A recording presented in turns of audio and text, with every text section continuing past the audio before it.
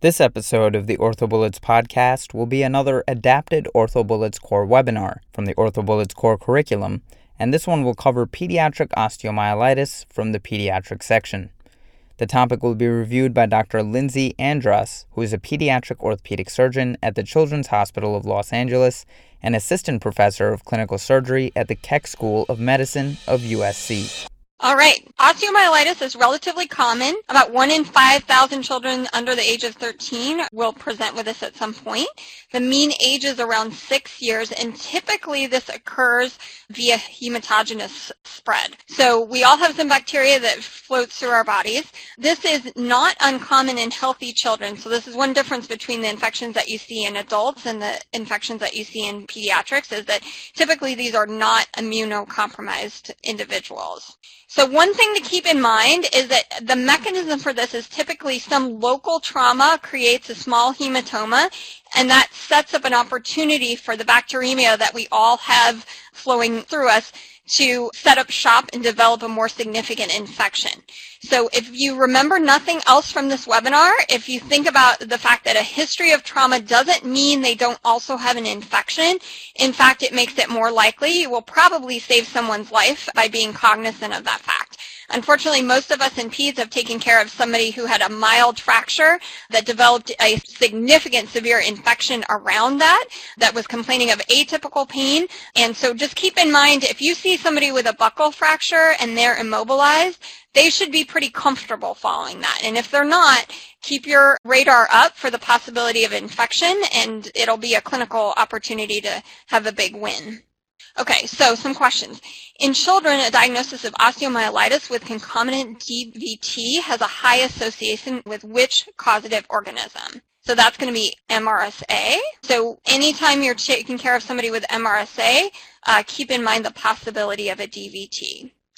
So overall, Staph aureus is going to be the most common organism in all children, and there are community-acquired MRSA, and these strains oftentimes have this PVL. If they're PVL positive, that tends to be associated with more complex infections. And again, kind of can't stress this enough because it's clinically important as well as being highly tested.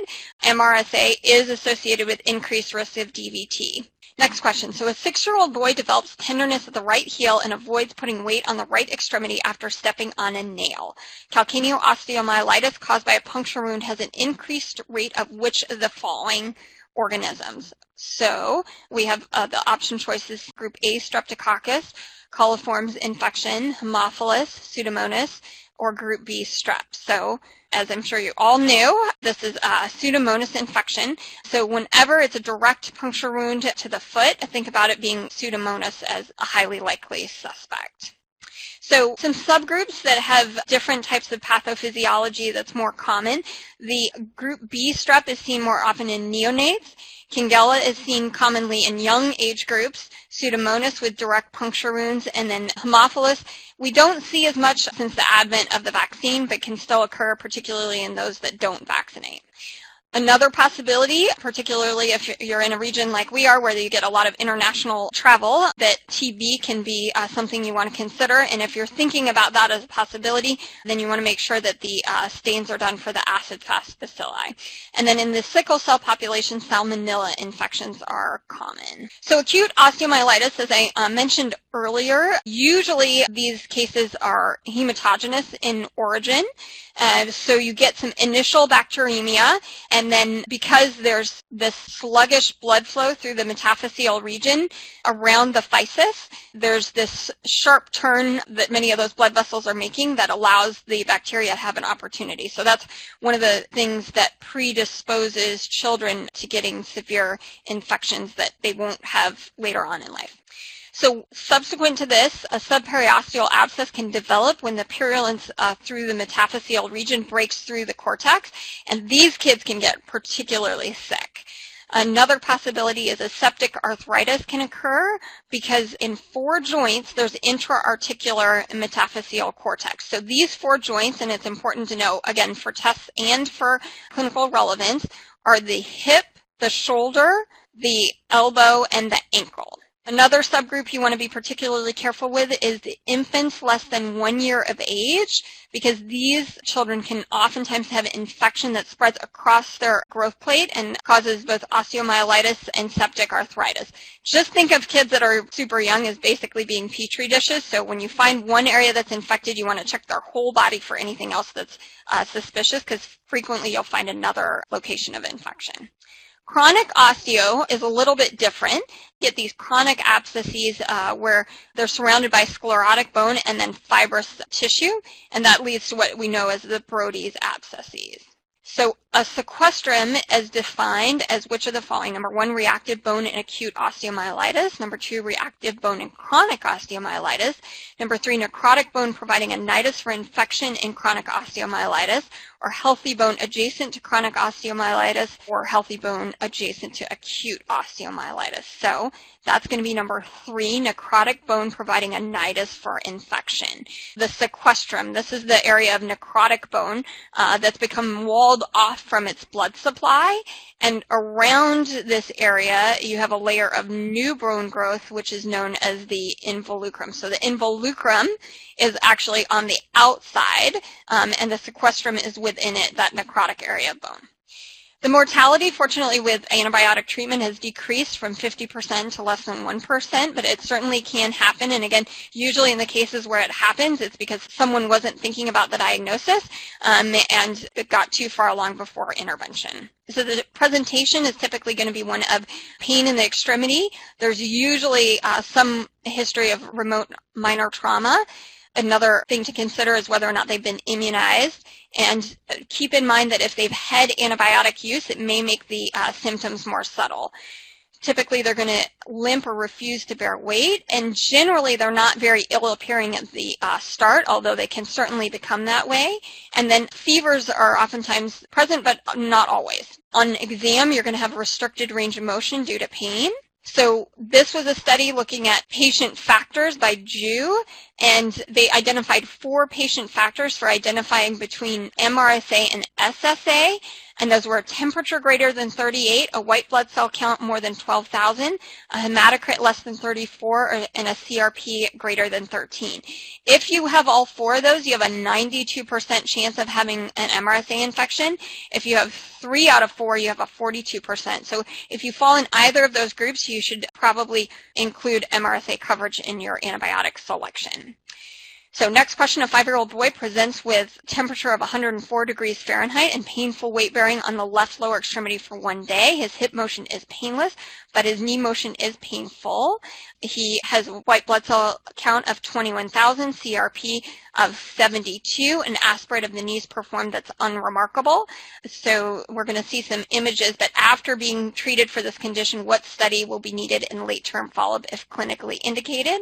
So we have standing full-length films, MRI of the hip, MRI of the femur, PET scan, and parathyroid hormones. And the images here show some osteo of the distal femur and associated infection in the soft tissue. And so in this case, you're going to want to monitor for growth arrest. So you want to get a standing full-length film of his bilateral lower extremities to make sure that you don't miss limb length inequality.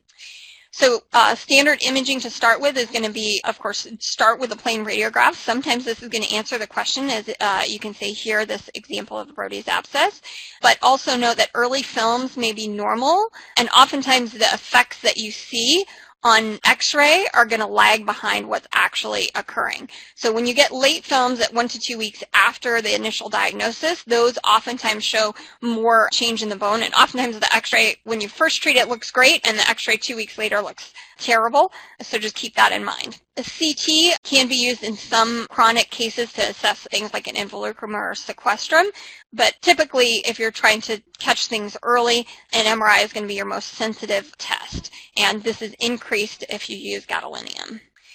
Bone scans, we don't use too many bone scans for a diagnosis of osteo, but there are a few cases where it can be really clinically helpful, and that would be in particular if you have an infant or toddler with a non-focal exam and you're really having a hard time pinning things down. A bone scan is a good way to narrow in on one particular area, because you can't have them in the MRI scanner and just do their entire body. So in terms of labs, your CRP is going to be your most valuable thing to follow here. So white blood cell count is not even always elevated when you're taking care of patients with osteomyelitis, though it certainly can be. But your CRP is, with very rare exception, going to be elevated. It becomes elevated very quickly, and it's also the most sensitive to monitor your therapeutic response. So it's the best indicator of your early treatment being effective. It's most sensitive to detect an infection in the first place. ESR is usually elevated and can rise rapidly, but the problem is it goes down quite slowly, so it's hard to gauge whether or not things are responding appropriate to your either surgical or antibiotic treatment or both. And then procalcitonin is something that's becoming a little bit of a newer test, but as you can see, the sensitivity on this isn't that great, so it's about 60%. Bone aspirations, it can help if you're just in search of a definitive diagnosis. Blood cultures are going to be positive in less than 50%, but it's a good thing to check before they get antibiotics because it may give you an organism that you can target narrowly without having to do a further biopsy. Again, aspiration can assist in diagnosis and management. We don't always a biopsy. Oftentimes they'll be treated empirically, but if the diagnosis isn't clear or you're not responding appropriately to the antibiotic, the frontline agents, then it's certainly a good thing to consider. Keep in mind that in many cases you also want to rule out malignancy if there's any suspicion for that. So just in general, it's good if you're taking an intraoperative biopsy to culture all tumors and send all infections for path. And then the clinical picture is really clear. That may not be indicated, but it's something to consider when it's fuzzy. So antibiotic therapy alone is typically the front line if it's early disease with no associated abscess. But if it's not improving clinically, then there's a low threshold for surgical intervention as well. Okay, next question. An 8-year-old girl presents to the ER with a 4-day history of a limp. Lab results show white blood cell count of 13,000. Her CRP is elevated at 14. During the workup in the ER, the patient becomes hypotensive. What is the mechanism of action of the empiric antibiotic appropriate for this patient? So we have a concerning situation here that she's becoming hypotensive and ill in front of us. So we want to make sure that we have good coverage for MRSA, which is typically the culprit when kids get really sick like that. And so you want the mechanism of action of vancomycin, which is going to be number 2, binding to the D-ALA residues. So again, typically we begin with empiric therapy. If there's a high suspicion for MRSA, then we would cover for vancomycin. Otherwise, it'd be either nafcillin or oxacillin. And if there's anything suspicious on the gram stain for a gram-negative bacilli, then we'd add a 3rd-generation cephalosporin. Again, here timing is a little bit debatable, so we typically treat with IV antibiotics for 4 to 6 weeks, but that's a very controversial duration. And if you can identify the specific organism, then you can oftentimes narrow the antibiotic coverage. Okay, 9-year-old boy is treated for acute hematogenous osteomyelitis of the distal tibia. He fails to show any clinical improvement with IV therapy. Advanced imaging is obtained that shows a 1.5 by 1.5 abscess. Following surgery, serial evaluations of which of the following studies is most expeditious method to determine the early success of treatment. We have options of white blood cell count, MRI, ESR, CRP, and radiographs. Again, your CRP is typically your most sensitive marker here in terms of plotting the response, as well as detecting the infection initially. So our operative treatment is going to be surgical, drainage, debridement, and antibiotic therapy. And oftentimes the institutions will develop an algorithm treatment for this.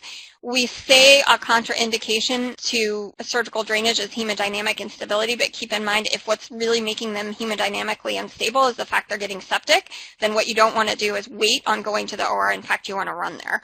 So just keep that in mind. Sometimes they're hemodynamically unstable for other reasons, but if it seems like it's related to the sepsis, which most commonly it's going to be in this setting, then you want to probably pick up the pace so that you can start getting the infection under control.